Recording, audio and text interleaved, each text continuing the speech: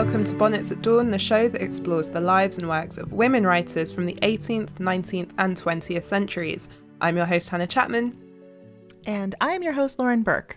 And this week, we are continuing our series that covers sex, scandal, social climbers, gossip, and pop culture with a really fun, I promise, fun with a capital F, episode about guilty pleasures, the role of bonnets in 19th century literature, and Keanu Reeves. Lauren, yeah. Why is Keanu Reeves in this episode? What have you been talking about with our guests? I promise it's relevant, sort of, ish, I think. So Ariel Zabrak is our guest today, and she wrote this book called Guilty Pleasures, which is a study of lowbrow femme fictions. And you can't see me, but lowbrow was in quotes there. And one of my favorite chapters is called Expensive Sheets. I love expensive sheets. Oh my God. That's one of my absolute pleasures, can I tell you? And that section of the book talks quite a bit about rom-coms and, you know, that Nancy Meyers movie aesthetic, that rich people with beautiful real estate and perfect white linens and big kitchens. Yeah. And you know me, I've been just, known to throw on a Nancy Meyers or Nora Ephron movie in the background while I cook or clean or just, work for the ambiance. I want to shout out to my joint favourite movies of all time. I have to say joint because sometimes I just say it's one or the other and then I get corrected. The Holiday, Nancy Meyers, and You've Got Mail. Which is going to come up this year again, by the way. Come up. And You've Got Mail by Nora Ephron. And yeah, those houses. The thing that's wild about The Holidays, I kind of get like Amanda having that much money, but Iris's salary working for the Sunday Telegraph as a wedding columnist, living in that house. That's like a nice little bit of nothing, isn't it? What is that? Are you joking? Listen, fantasy. We're getting into the fantasy, and it involves hot men and real estate. Lauren, do you follow the Instagram account Nancy Meyers Interiors?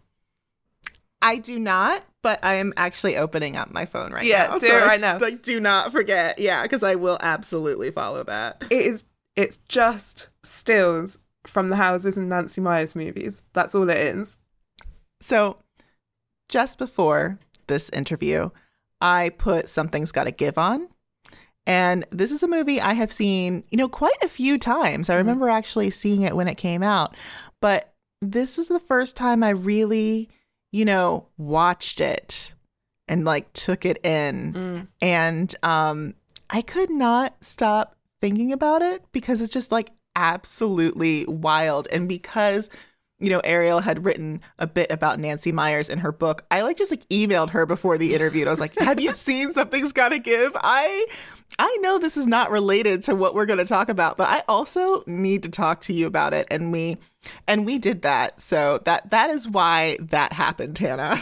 I watched that a week and a half ago. And I always make Jack watch Nancy Meyers and Nora Ephron movies with me. He hates Sleepless in Seattle, by the way, which is unforgivable in my opinion. He thinks it's really weird and stalky. But yeah, he quite likes Nancy Meyers. He loves The Holiday. I think he will like this one. But I was really turned off the first time I tried to watch it because I thought Jack Nicholson was too creepy. He is. Yeah. So I didn't. And then the second time I watched it, I was like, okay, Diane Keaton, it's the most prime Diane Keaton performance of her career. I think she's possibly the most Diane Keaton she could ever be. I'm going to say, I'm going to spoil Something's Gotta Give. So just be warned, listeners, you might need to fast forward, if that really matters right now. This film is old. If anyone fast forwards this part of the episode, shame on you. So this film stars Diane Keaton as a very famous and very wealthy playwright. She's got mad money.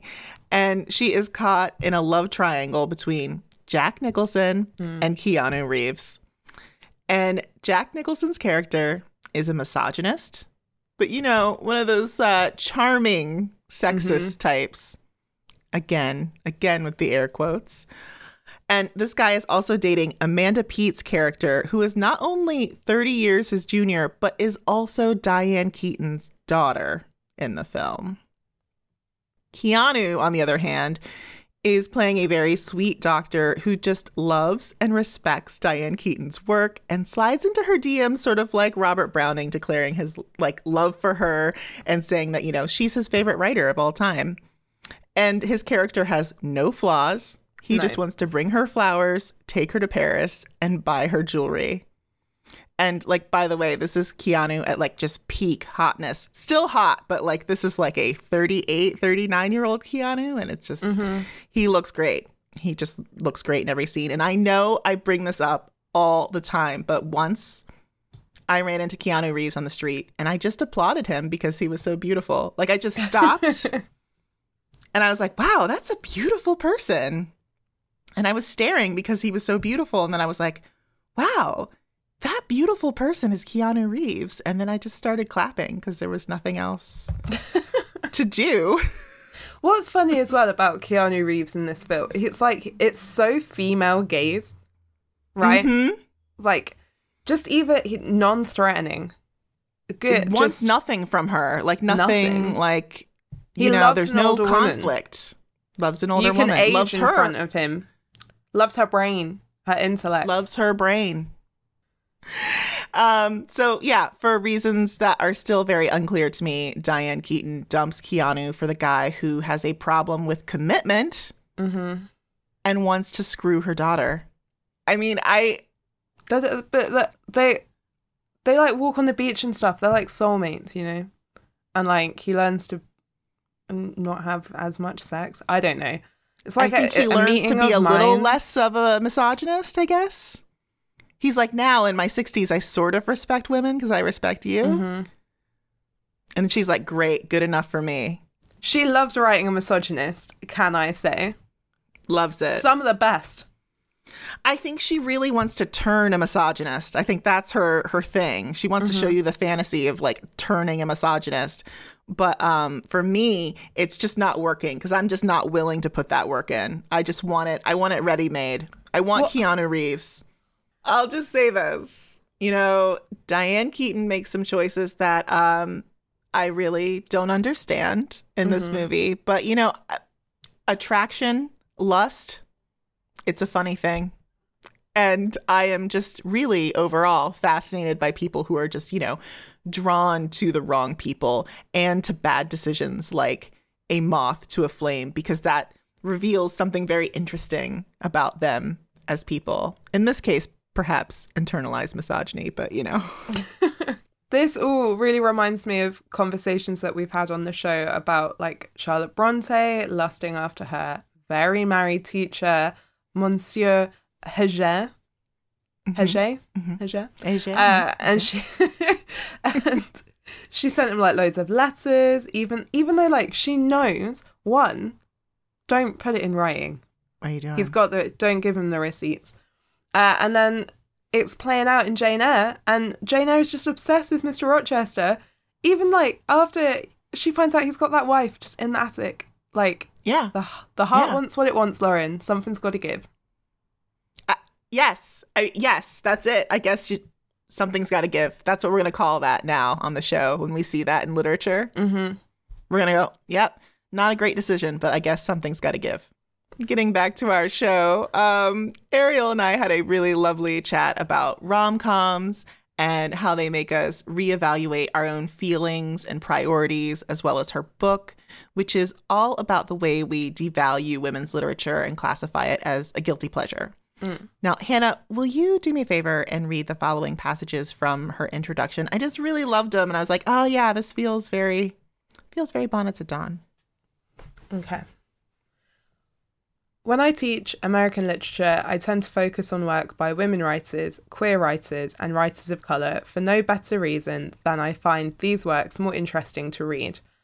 Most of my students do too, but sometimes I get a complaint. Why don't we learn more about war, some students have asked. We do learn about war, I reply, citing Richard Wright's 1940 Native Son, which is about systemic racism, mid-century communist sympathy and its vilification and widespread physical violence. Those are wars. Students tell me these are not the wars they mean. I tell them how Edith Wharton's 1920 The Age of Innocence is about the aftermath of World War I, a good, solid white man's war. They shake their heads. But then sometimes they come to see how it is true. It was only when I got to college myself that I really understood that history could be something other than leaders and battles and captains of industry. I took a course called Women in Europe that was a history of the lives of women, a revelation. I immediately became a history major.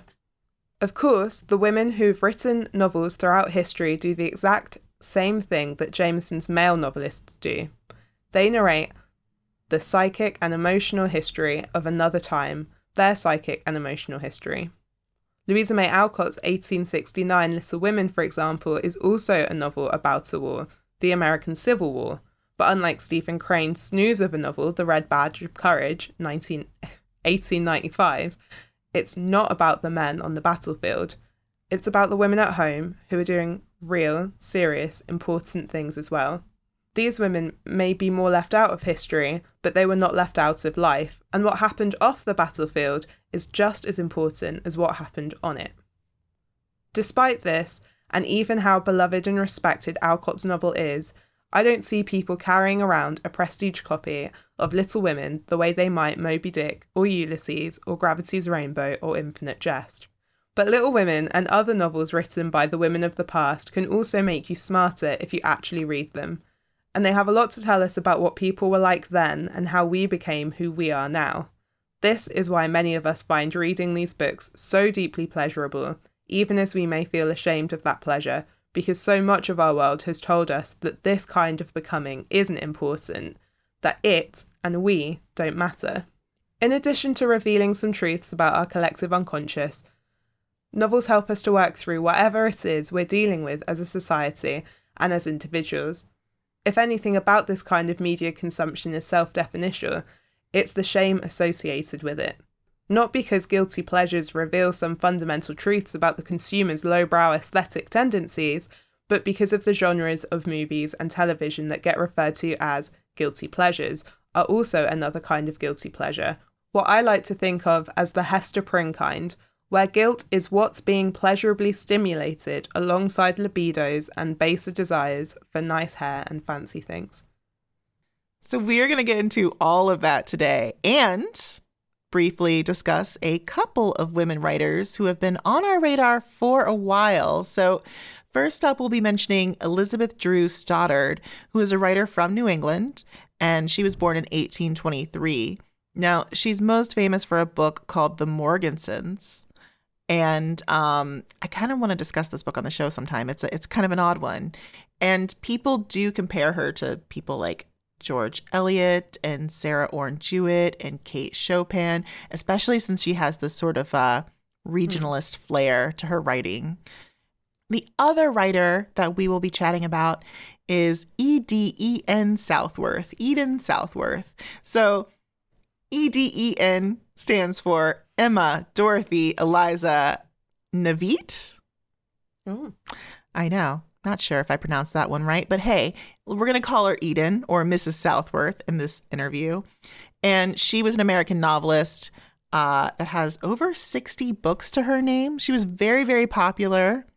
She doesn't come up a ton, and she really should. And to hear why, just stick around for that interview. And before we dive into that, just a little more background on today's amazing guest. So Arielle Zibrak is a writer, researcher, editor, and educator living in the Rocky Mountain West. Which sounds amazing. I don't know what that is, but... So originally she's from the Greater Boston area. She moved to New York in 2003 to work at Random House, which is where Jude Law's character works in The Holiday. And there she was an assistant editor of popular fiction. She left publishing to pursue a PhD in 19th century American literature at Boston University and is now an associate professor of English and gender and women's studies at the University of Wyoming. She is the editor of Edith Wharton's The Age of Innocence, New Centenary Essays from Bloomsbury, and the author of Avidly Reads Guilty Pleasures, Ariel is currently at work on a book about the history of consumer feminism and New Age philosophy in America, tentatively titled In the Image of Our Own Desires, and she can be found online at arielzibrak.com. Well, let's have that conversation. Let's launch into it because I think people, like defining what is a guilty pleasure. What is good? What is a guilty pleasure? What does it all mean? What does it all mean in your book as well? Yeah, I mean, I think where I kind of start talking about it in the book is just my own experience of reading and coming to media, which was very like solitary, to the point where even now, after having like a PhD in literature and teaching literature, and most of my friends are like also scholars of literature, I will still constantly have read things that nobody else has read, or have not read things that everyone else has read, because it's almost like, for whatever reason, my literary development, like I missed the boat on this is the mandatory reading and this is the optional reading. Right. So I kind of belatedly came to understand what people meant when they said guilty pleasures, which is that, it's a way of saying like, I take pleasure from an aesthetic object, but I'm not willing to own it as part of my own like aesthetic identity. And I think it's a window into how much we use our aesthetic decisions. And, in some way, like our aesthetic decisions are a part of our consumer identities. And so much of the way that we express ourselves or identify ourselves is through what we consume, whether it's like our style of dress or what music we listen to, what books we read, which is why also in the beginning of the book, I talk about dating websites, because I think that's a place where you really see it too, where people are really trying to tell you something about themselves by like, if you get a question on a dating website that's like the last book you read, you don't answer with the last book you read. Right. You answer with the book that you want to communicate, like, this is me via this book. So I think that the generally understood meaning of guilty pleasures is like things that you are proud of advertising, consuming. And there's also like, there's a sub aspect of that where I think it's also, when you say something is a guilty pleasure, there's a form of pride about that too.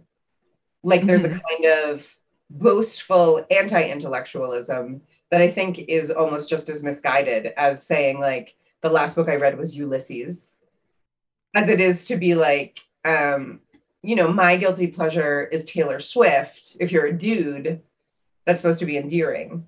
But I think that for women to say that something is a guilty pleasure is very different, because the whole concept of guilty pleasures is for me so gendered. And so where I arrive at in the book is more like,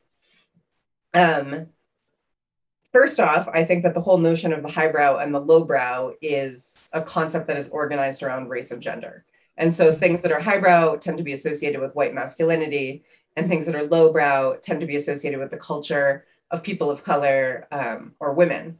And so that is one reason why I don't really subscribe to the traditional definition of guilty pleasures.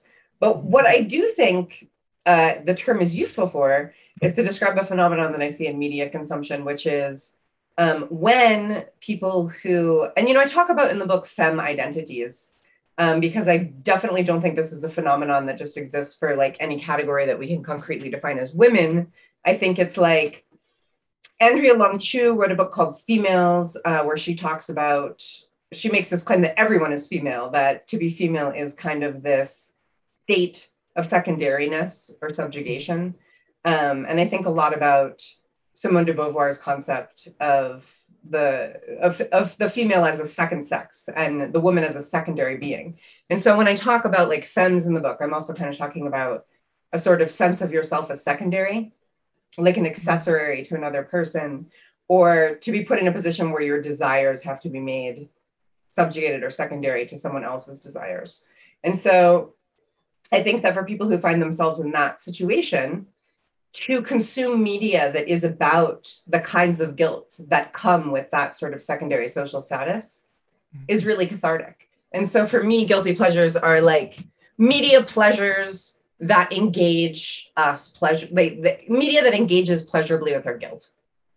The things that we feel guilty about, whether they be attendant to like our own desires or our own social identity, that get kind of like exercised through the consumption of these products that can sometimes, as we've been talking about, be at odds with our own personal politics or at odds with our own, and this is the way in which there is kind of like an overlap with the traditional guilty pleasures definition, because they can also be at odds with our own sense of self. Like, I don't think you should be, but you could potentially feel very deeply conflicted about liking to read romance novels or watch Sex and the City if you think about yourself as like a present day feminist.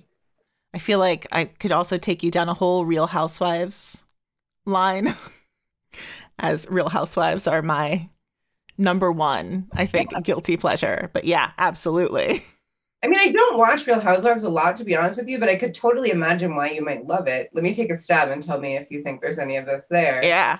Which is like, there's a kind of my kind of guilty pleasures that I think is like, it's the like parodic exaggeration of like the femme messages in the ether, where it's like you want to see it done up big. So if it's like the aesthetic, the tensions that we encounter while like being female in patriarchy, the consumer desires that are constantly foisted upon us, like you just want to see them like done up, like up in stars, lit up huge. And I think that there's something almost like cathartic about that, because it's like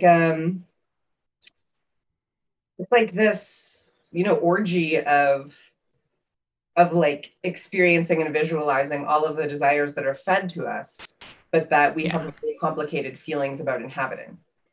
Absolutely. Class and money and just consumerism is just like the heart of that show. And the other day I was like, oh, it's such a bummer to watch during the pandemic, because I don't want to be reminded of this pandemic, and I don't want them to go on like small vacations, you know, to just go camping or hanging out at a cabin somewhere. I want them to go to Paris and like consume, and I want to like watch this consumption that I am also, yes, personally at odds with. And yeah, absolutely. Well, yeah. And that, I mean, I think is a really good example of how another thing that I think happens in what I call rich white people fictions is you don't want to see people who are having the kinds of everyday problems that you have, because you're already exhausted and bored and frustrated by that. So you want to see people who are having ridiculous problems that we can sit here and make fun of and be like, I can't believe this is an issue for her. But yet that is precisely why you're watching it, because how delightful if that was your big issue. I cannot stand a housewife who is like my age. Also, I'm like, I can't handle a housewife that has young kids. No, I don't want this to be part of it. I don't want to see a 2-year-old have a meltdown in a grocery store. Yeah. I live that. So yeah, absolutely.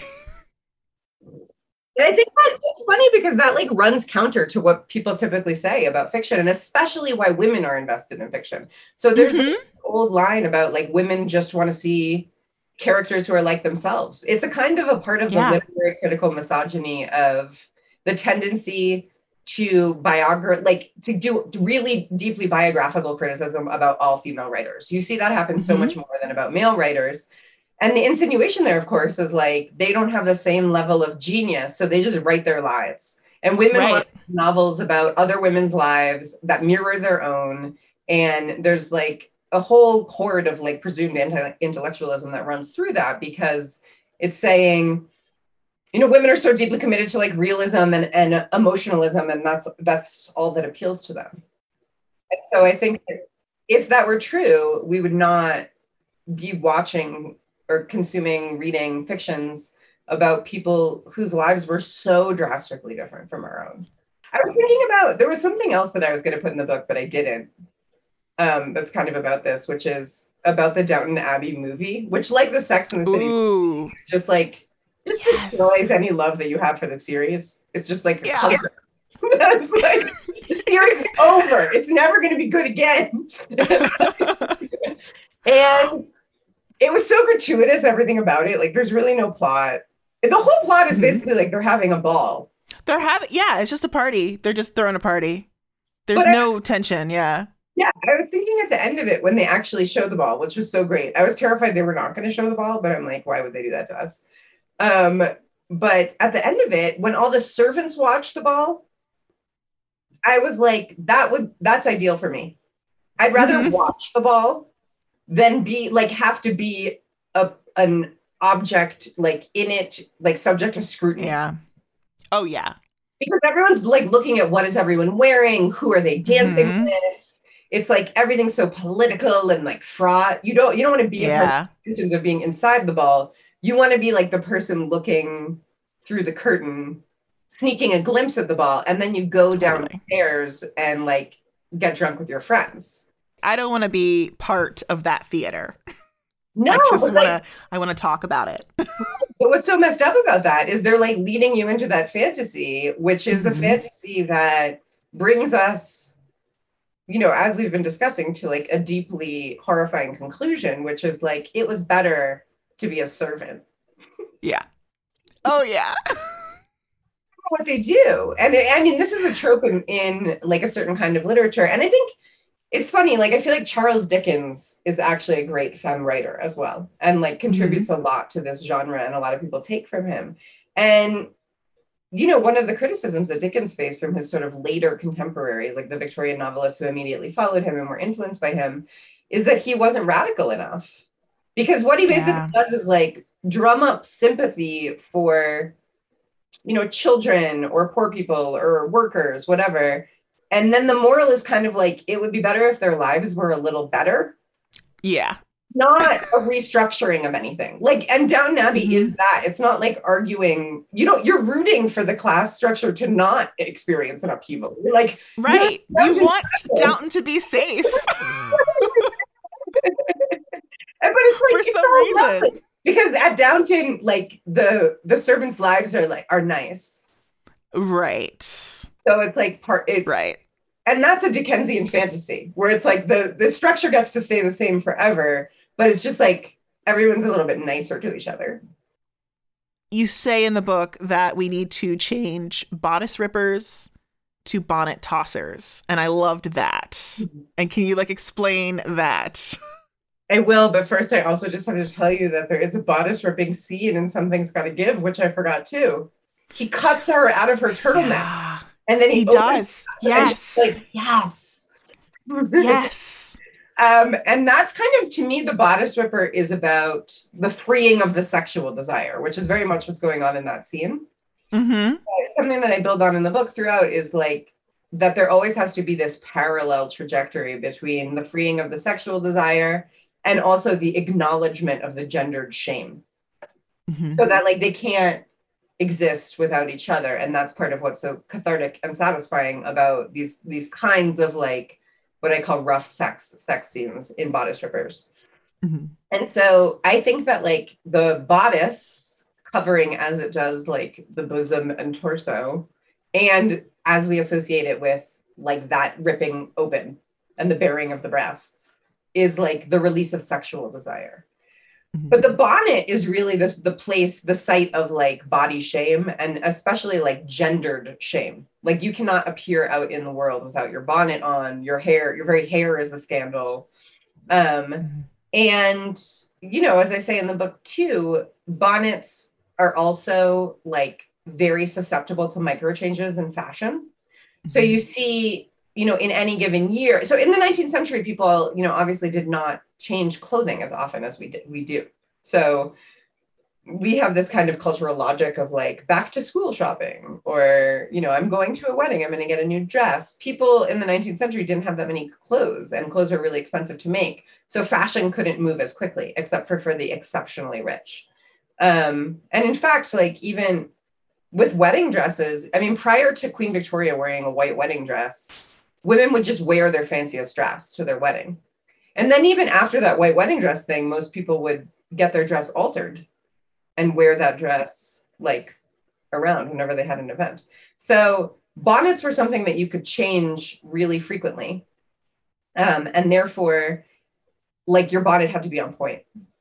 Mm-hmm. So you see bonnets as a source of shame coming for young women, coming both from other women and from men, where it's like to be seen without a bonnet is very sexualized or like vulnerable. To be seen in the wrong bonnet can like misalign you with class or like occasion. It's a very early instance of that anxiety that we all have, and this shows up in femme fictions like everywhere, about wearing the wrong thing to a thing. Yeah. But also like the intentionally scene stealing outfit is a trope that I love, or the like the teenage like angry underdressing. Well, there's my aesthetic. That's that. Yeah. I think that's a really good revolutionary impulse. Don't abandon that ever. You asked me over email what my favorite bonnet scene was. Mm-hmm. Do you And have a favorite bonnet scene in literature? my favorite bonnet scene in literature is the one I talk about in the book, which is Mm. when Ellen Montgomery is deeply ashamed of her bonnet. She's wearing the wrong bonnet and she doesn't know it, and people are talking about her. I just feel that so heavy. And part of that, I think, is because I once went to school with the wrong trapper keeper. And that's the analogy for me. Ooh. I was like deeply mocked for, I had a Lisa Frank trapper keeper, You were which mocked for that? Those were the good ones. I thought that was the height of fashion. But that was like last. Yeah. It had, Oh. so this is when I switched to a new school and it had like, Okay. the seas had shifted. Oh dear. Yeah. And I was like laughed out with my trapper keeper. I really coveted that Lisa Frank Trapper Keeper. I can just picture the purple and the unicorn, and like I know exactly. It's the same exact thing that happened to Ellen Montgomery. It's like I came in there bursting with pride about the fact that I was going to have the hottest trapper keeper around. But Mhm. then, no, you're late. So I love that scene. But then I was wondering, do you know the novel The Morgesons by Elizabeth Stoddard? I have it upstairs, and I have not started it. It's not a bonnet scene, but it's my favorite bonnet novel. Mhm. Because the entire novel, which I think that both of you too would love, is like, it's very Mean Girls, and a lot of it is just about like 19th century wardrobe shaming. So there are That's so great. many passages of like aggressive bonnet wearing and also like critical bonnet wearing and like bonnet criticism. There's like a That is really a great way to sell me that book. I started it and then I was like, okay, I don't know if I'm in the mood for it. But now that you've said that, I'm like, oh, I wish that was on the front cover. It's very angry all throughout. It's very angry, isn't it? Yeah. And it's also like really minimalistic and dark. So like this is a sample dialogue. "Now we must go," she said, "and get ready." "What shall you wear?" Mrs. Summers asked, advising a certain ugly claret-colored silk. "Be sure not," said Adelaide on the stairs. "That dress makes your hair too yellow." So this is some Real Housewives stuff. It's very mean. And then another thing that happens is like, there's one paragraph that's just one sentence where she's like, someone asks her to eat with him and she wants to say no. And then the one sentence paragraph is, "I thanked him and tied my bonnet." Like, I love angry bonnet tying. It's like, I'm out. Bonnet tie. I'm closing up. So it's like, I mean, I think that we think of the bonnet, and I talk about it as being like a shame, an object of shame, where it's like, but it's also, and I think this is the sort of like connected to the mixed way that we consume our own culture, the culture that is about us, people who identify as femme, is that like, it's also a major source of pride. Like the very thing that you're wearing to be like, acknowledge your own body shame is also the place where you express yourself fashion wise, and the place where you like, you're clothes for business. It's like, it's a marker of your public self. And so to put on your bonnet aggressively is like, I'm leaving. And it's also like, this has now become a more distanced relationship, or like it's a foreclosure of intimacy. Like, I'm going to put my bonnet on this. Mm-hmm. It is a good day, sir. Yeah, it is totally a good day, sir. And it's like, I mean, it's like, it bears a resemblance to like the male hat in the same period, but it's really, really different because of all the gender politics of those two garments. But I do think all the time that like we lose a lot of sartorial expression when we stop wearing stuff on our heads, like as a matter of course. So for some reason, the hidden hand keeps like coming into my life. Like 1 week, it was really strange. Like I kept getting like emails like, are you guys going to cover the hidden hand? Like what's going on with the hidden hand? And I don't know what happened. I don't know if it was like a conspiracy. Everyone just decided to hit me at the same time. But I feel like this has come into my life sort of at the right time. And then Sarah, of course, mentioned your book, and she was like, you should talk to her about The Hidden Hand. Have you done The Hidden Hand? I was like, you're the third person to say that to me this week. So I think we have to do it, right? And did you read it prior to this? No, I didn't. It was so weird. I don't know what happened. But so you will be the first person on our show to talk about Mrs. Southworth. Oh my gosh. She's I huge. know. I can't believe I had never heard of her before this year. When I honestly, heard of her, I couldn't believe I had never heard of her before. And when I teach her works, my students are like enraged that they've never heard of her before because she was literally the most popular American novelist of the 19th century. Yeah, this is wild. So, okay, so who is this woman? It's got a lot of first name. Yeah, so that's really her name. That was her, like her parents named her that, Eden Southworth. And she went, a lot of her books just have on the cover Mrs. Southworth. Mm-hmm. But she was a white woman, a middle-class white woman, living in the East Coast in the 19th century. Her husband deserted her in 1844 to go to Brazil in search of gold, and she never heard from him again. Wow. Yeah.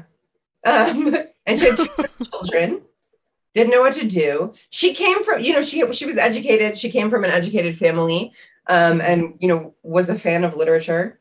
So she started writing, and by 1856, she had an exclusive contract with one of the top newspaper publishers in the country, Robert Bonner at the New York Ledger. And it was she was an incredible businesswoman in addition to being a great writer. She switched between different editors, and she negotiated for increasingly better pay. And she also was one of the first writers to be sort of like a staff fiction writer. So she received an annual salary from the New York Ledger for her novels. Oh, awesome. And she ended up buying like a fabulous townhome in DC, and being like a major, major celebrity of her day. So she not only, we don't even know how many novels she wrote. Now scholars think it's probably somewhere between 60 and 70 novels. It also depends what you call a novel, but so much of her work is out of print, and we're finding new novels by her all the time. So not all of her novels were published in volume form. In fact, most of them remained only in serial form. But even just since I've become aware of her, when I go to yard sales or any kind of like swap meet or church sale, I often find first editions of her novels because so many volumes of them were published because she was so popular, and so few people, still know about her that you can get them very cheaply. Even if you search online, you can find tons of editions of her novels from the 19th century very cheaply because there are just so many of them extant because so many were produced. But she became kind of like a metonym for popular trashy fiction during the period. So when America was really in this period where it was trying to define itself as having a literary culture and contribution that was apart from England, like this concept of what is American literature really animated the white men who we think about and associate with the American Renaissance. Like they were trying to determine what kind of a literary contribution America could make that would be distinct from the literary contributions that England had already made. And in some ways, like Southworth was the quintessential American writer, but what she became instead was sort of like a straw person for the literary establishment to be like, this is like popular trash, terrible literature. And what we want American literature to be is very much the antithesis of this. So like, it's not Southworth is kind of right. Like she came to represent this pole of like terrible literature.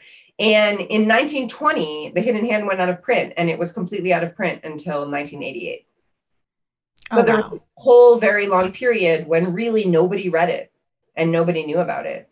And she was not included in any of the histories of through that entire period, 1920 to 1988, literary scholars were busy constructing an entire literary history of the United States that did not include her, even though she wrote more novels than Hawthorne, Twain, Melville, and Stowe combined. So, and did she know Harriet Beecher Stowe as well? Did she have they were friends, right? Okay. I don't know that they were friends, but they both were in abolitionist circles. Okay. So an interesting thing about Southworth is she started her career writing for abolitionist newspapers. And her first novel was a kind of abolitionist novel about the revolt in Santo Domingo. And scholars have been really, I think, an interesting scholarly question regarding her work is sort of like the extent to which she was a real abolitionist and also trying to understand the nature of her racism, because The Hidden Hand is like, in a lot of ways, a very deeply racist novel. The portrayals of actual African-American characters are like painful to read. There's like a servant named Wool and a servant named Pitapat, and it's like really stereotypical, horrible caricatures of these characters. But she also does something that I think, white fictions today still really do, which is there are white characters who are sort of coded as Black. Mm-hmm. And that is the way a kind of Black consciousness enters the text, but like in a way it's more racist than if you had like a actual African-American character. So I was thinking about that in terms of, I cannot stop talking about Something's Gotta Give now either. I mean, it just gets in there and it lives in your brain. The fact that he's a hip hop producer is exactly the kind of thing that Southworth would do, where it's like, there's this really wonderful scholar named Brigitte Fiedler who works on 19th century literature as well. I don't know if you're familiar with her work at all, but she just recently wrote a book called Relative Races, where she talks about how like the way that race works in the 19th century is that people would kind of get associated with a different race through like a racial taint. So this is something that happens to Capitola, the heroine in The Hidden Hand, which is that she is smuggled away. The plot of this is so Baroque. It's like, but when she's an infant, she's smuggled away, and she's slated to be murdered, and the person who saves her is a mixed race, like midwife. And so she's raised in secrecy by this mixed race woman. And that kind of like races Capitola. So even though the main character is like a white woman, she's a white woman who has this kind of racialized paint and portrayal. And the same thing is happening to her with gender, because at the beginning of the novel, she's also found, that's her back history that I just told you, but at the very beginning of the novel, she's found dressed as a boy selling newspapers in New York. So she has this ability to pass between racial identities and gender identities. And in moments in the novel, you feel that Southworth is really trying to make a kind of like gendered intervention. There are times when she's like, when women get their rights, Capitola will be a general in the army. There are times when it's like, it calls her a little Napoleon, a bit of a Don Quixote. Like, there's all this gender and race bending that happens. But at the end of the day, she gets the standard, like, middle class white woman's happy marriage to what in the book I call a brother lover plot, which is like when you have a brotherly relationship with somebody all along, and then in the end they become your husband.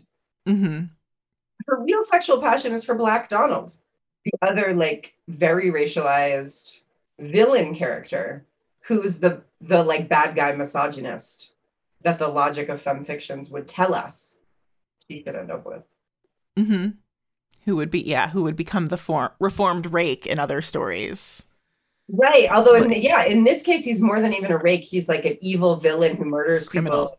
He like literally rapes people and is like the scourge of their geographic area. He lives in like a robber's den with other criminals that seem to be like taken out of German folklore, and they like, eat weird stews and like drink frothy ale together. Yeah. You described him perfectly as Jason Momoa, which that's how he lives in my head now. Yeah. With like a very long, it's kind of more, the hair is more Mandy Patinkin, but everything else is Jason Momoa, I think. I'm curious to know, like, how does it teach? Like, how do your students react to it? It's a wonder. I mean, I recommend it to everyone, and I think it's wonderful to teach. But I think my general position is like, one, I don't want to not teach things because I don't like their politics. I think that part of my job as someone who teaches 19th century literature is giving students a sense of what the 19th century was like. And part of what the 19th century was like, which is also true of now, is that our culture was built on deep foundations of really intense racism. Mm-hmm. And so I think that when we only teach students the very few writers whose politics we feel that we could champion, it gives a false sense of like the history of our country and also how deeply racist popular culture was all the time. Right. And continues to still be. And so I think that when we see what the popular culture of the 19th century looks like, and the racism is a little bit more blatant, then when we go back to watching a Nancy Meyers movie, we could see that it's making all the same racist moves.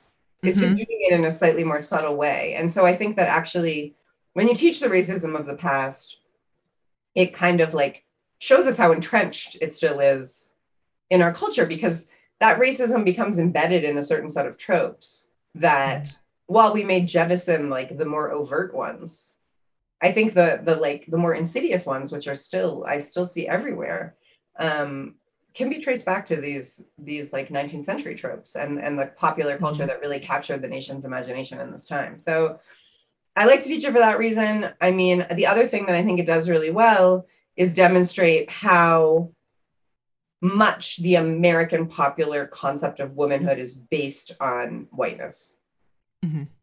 And so a book that I'm really excited about reading that's coming out soon by a scholar named Kyla Schiller is a really comprehensive history of white feminism in this country, and the ways in which the feminist movement, the popular feminist movement, has been so organized around concepts of whiteness. And I think that you see the same thing in popular culture, of course, which is a mirror of our history, and I think tells us a different kind of history. And throughout popular culture and in The Hidden Hand, we see this especially, like when Capitola is most woman is also when she's most white. Mm-hmm. And so when I talk about like rich white people fictions, I think a lot about how the ways in which our desires to attain a kind of femininity, we love to talk about like unrealistic beauty standards, and these kind of like blanket non-intersectional gendered conversations within popular culture. But I think that what the popular discourse has to capture more and more is how from the very get-go within the American context, it's like the popular feminine is just so saturated in ideas of whiteness. There's even a time when, so Cap, this is a character, as a sort of ambiguously raised person myself, like this is a character that I always identified with as a child, which is like the dark-haired woman that nobody knows what she is, like the racially inscrutable figure, which is definitely what Capitola is. And her double, and that character always has a blonde double, you know, but like the good feminine blonde girl, and her double is a girl named Clara Day, who's like blonde and blue-eyed and angelic and like inhabits the feminine in this completely uncompromised, perfect way that Capitola could never possibly attain. And there's this great scene where they have to, for again, really wild plot reasons, they have to switch. So Clara has to marry somebody evil, and Capitola decides to save her by pretending to be Clara and going to the altar for her. And then at the moment when she's supposed to say I do, jumping out like a pirate and being like, oh, it's me. Haha, you're foiled. So they rehearse being each other together. And it's like, it's this incredibly gendered scene, but it's also this incredibly raced scene.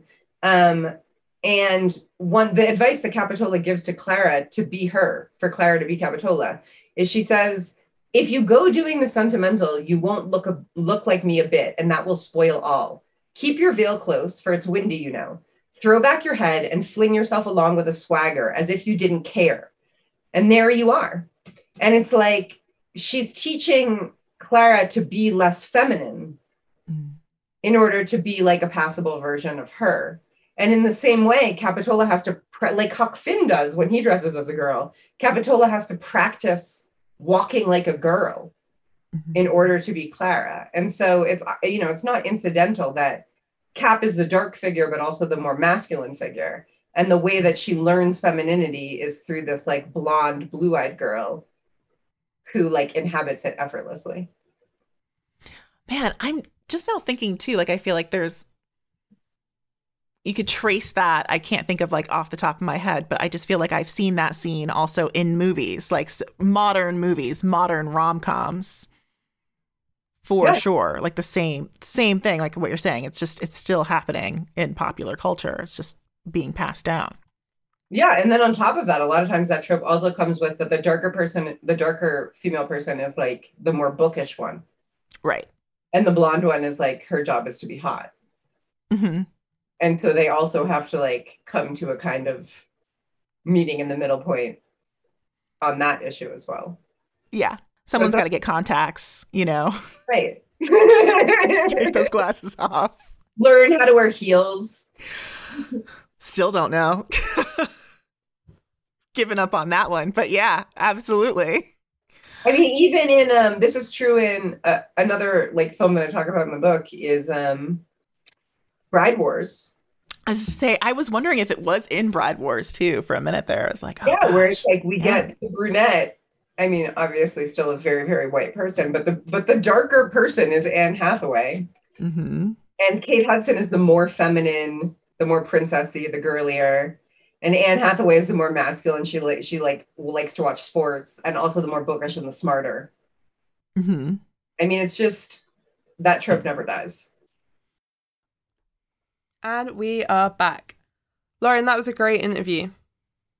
Thank you. I had so much fun. I cut a lot. I left a really great section, I think, that you'd love on the cutting room floor about, I said, I know that we hate watch and we really got into like what hate watching is, but like, do we hate read? And I hate read that Ian McEwan book 100. I knew from like page 2 that book was going in the bin. I did hate read like most of 50 Shades of Grey, like that series. Mm-hmm. Yeah, I did that as an audiobook. Oh, you did? I did it. So I worked at a comic shop in London called Gosh Comics, premier comic shop in the UK. Big recommendation for that. And I was listening to the audiobook on YouTube, and then my manager came in and he was like, hey, Anna, if you're going to listen to audiobooks on our YouTube, can you not listen to 50 Shades of Grey? Because everyone can just see that's what you're doing. Because I would be doing like, I used to make the event posters and like fulfill the library orders. So I just spent a lot of time not talking to anyone, like just at my desk. And I got through all of these books. And he was like, not that one. At that point, I feel like you need to lean into it. Start playing it in the store over the audio, honestly. I should have. I loved Ariel's definition of guilty pleasures. And I was really, really glad that Taylor Swift came up, because I was actually thinking about her like within that context a lot this week, and about just if you indulge in a guilty pleasure, if you just like you do it a little bit and then you keep doing it, then it does eventually, I think, stop being a guilty pleasure. I think it's unavoidable that you kind of no, that's not true. I only need to read 50 Shades of Grey once, right? So I'm not going to take that on. But Taylor Swift used to be a guilty pleasure, and I would like listen to her, like, just a song if it would come into my head with my headphones on. And then the Folklore Long Pond studio session was on Disney Plus, and I was like, oh wow, I'll watch this, and I watched it. I was like, oh, I kind of like it. Flash forward to last week where I buy it on vinyl, and I sat with like soft mood lighting and like a candle going, and I made Jack and Sam listen to it with me. And we just had this whole conversation about the overlap between Taylor Swift and then the singer-songwriter Phoebe Bridgers, and how Taylor Swift very much sits within that teen pop girl canon and is disregarded because of that. I mean, disregarded in the sense that she's very successful, and I think people acknowledge her success, but I think there's also a lot of derision from a certain category of man talking about it. But Phoebe Bridgers is somehow like the acceptable version for indie music dudes, so they can enjoy her unironically, but Taylor Swift is like another thing. And that's really funny because Folklore was recorded by this guy from The National, whose name I do not need to remember, and another guy who's also like valid within the male indie music community. And there's a duet with that Bon Iver dude. Yeah. And, you know, and just all of this kind of goes a certain way to like legitimize Taylor Swift. And then I remembered that Phoebe Bridgers sings on Nothing New, which is on the re-recorded Red Taylor's version album, which just had me thinking about how like the difference between them and how one is a guilty pleasure and one is an acceptable pleasure is arbitrary. And it's just part of male gatekeeping in the music industry. What a tangent. No, I love it. It's funny. Taylor keeps, she's making a really strong impression on this season of Bonnet at Dawn, isn't she? She keeps popping up. So another part of the interview that really stood out to me was just the conversation around like learning femininity from someone who inhabits white feminine ideals. And I wanted to ask you, have you ever seen that Disney film Summer Magic? I have never even heard of it. Oh, it's from the 60s. It's Hayley Mills. Okay. And there's this song. Oh, it's a Hayley Mills too as well? Because, you know, I love Hayley Mills. All right, You should I will watch it. I will. Their song is like, oh, you've got to walk feminine, talk feminine, trying to teach this tomboy how to like get the man. And I think it's her cousin or someone from the city comes in and they're like trying to make Hayley Mills more girly. I think you'll like that. I think you'll like that song. Basically, she kind of does a little bit of that in The Parent Trap too, trying to make the other twin more sort of like more femme. Yeah. I think my Oma, my mum's mum, really wanted me to pay attention during Summer Magic because I did not walk or talk feminine as a child. I just remember watching it a lot at her house, and like it's just now dawning on me why that might have been. And she used to sing the song to me. Oh wow, she was really trying to get it in there. She was a dancer and she did like modeling when she was younger. My Oma was like super petite and, you know, and if we're talking about someone embodying the white feminine ideals, my Oma is Afrikaans. She grew up in, you know, South Africa. And so she really embodied those and really wanted me to as well. And then did you feel that as a young woman? Did you feel that sort of internalized like pressure? Oh, there was so much pressure on me. I really take after my mum as well, after my opa. So he's like quite heavy built, like a very solid guy. I was a very solid baby.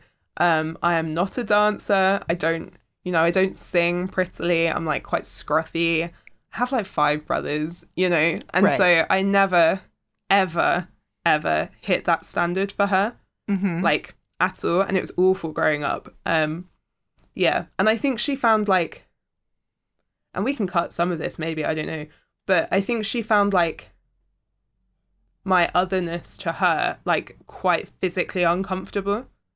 So she would say like, oh, can't you get any like longer skirts or anything like that? And she would like shudder at my, like if she saw my body, like I was revealing too much, and I was just wearing like normal clothes. And so she really had this like very strong idea of what it was to be a woman, what it was to be desirable, to be acceptable. And now I'm in therapy twice a week and she comes up a lot. So she really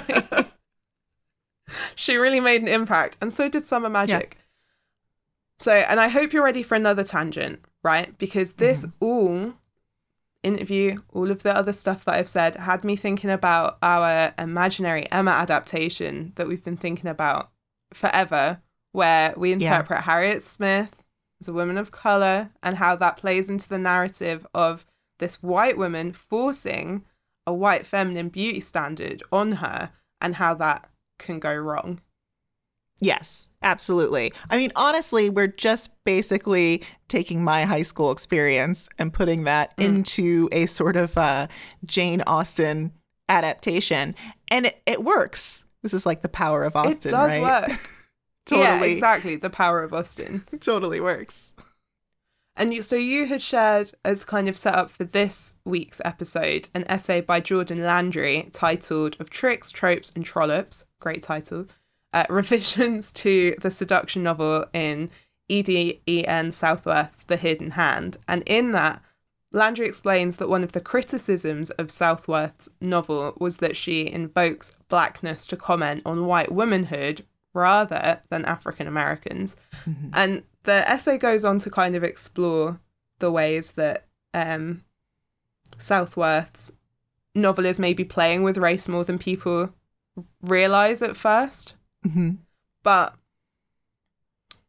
the reason that had me thinking about Emma is because at the end of the book, Emma is it's told from Emma's point of view, right? Mm-hmm. And then by the end of the novel, it's only really then that you start to see how she has led us, the reader, astray.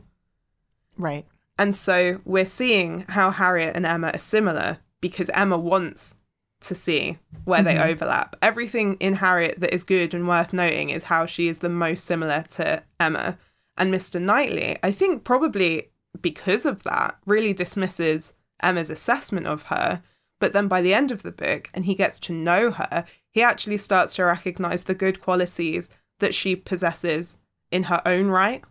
Mm-hmm. Not as a comparison to Emma, not as trying to be Emma, but just recognising her own standard, not the like this white feminine standard. And I just thought that, yeah, that's just one of the reasons it makes so much sense to read Emma that way and just explore it, because I'm not saying that that's what Austen's intention is when she's writing it, but who cares? Like, if it's bringing you like a new understanding of the novel and of the time that we live in and other literature, then why not lean into that stuff? So yeah, absolutely. I like what you said too about like bringing it to like a better understanding of like the time that we live in as well, because it's funny. It's like, I mean, even Ariel said it in the interview. It was like, once you start seeing this trope, like it's just, you're like, oh, it's everywhere.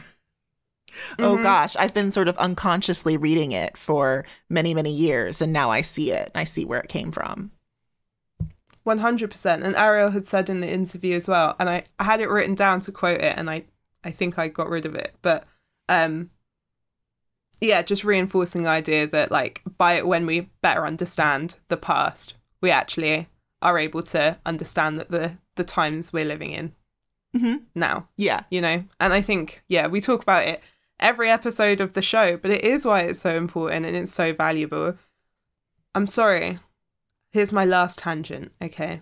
The final tangent. And I'm also sorry for bringing up Mr. Rochester again in one episode. Don't be sorry. But Landry also notes in the essay that in a seduction novel, a seduced woman can only be redeemed in the eyes of her father, which is like polite society personified, right? By undergoing a physical transformation, which is ill health. And the line was, the seduced woman's bodily repression earns her redemption within the middle class. And we were talking about that earlier this year in our Blue Castle read-along, specifically season 5, episode 3.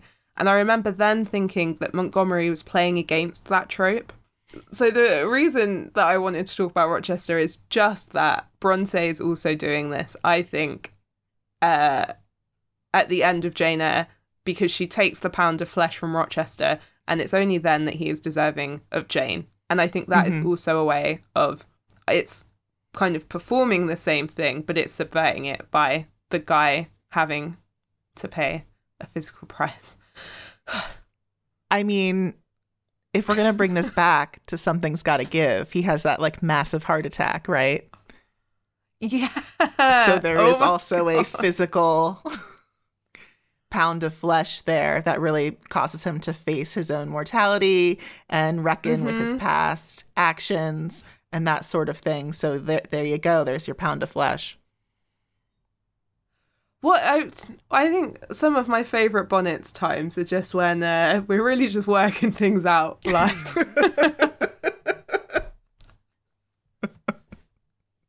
So that's, it for our season. And nearly it for 2021. We have a little bit more coming up for you guys. We want to thank our amazing guests again for coming onto the show to discuss all things sex, scandal, social climbers. It's been like super eye-opening, and I would like to revisit this because I do love all of the gossip and scandal. It's super fun. So we do have another episode lined up for you guys before the year's end, and that is our annual Best Books episode. And so we do want to hear from you. I have thrown up posts on our Facebook group and Instagram. I haven't done it on Twitter yet, but I will. And you guys can just let us know what your favorite reads of 2021 were. And I'm talking whatever, like if it's an article, if it's a poem, if it's a short story, if it's a novel, all good. And it can be from any time period. A lot of people go, I haven't read anything that was published this year. That's fine.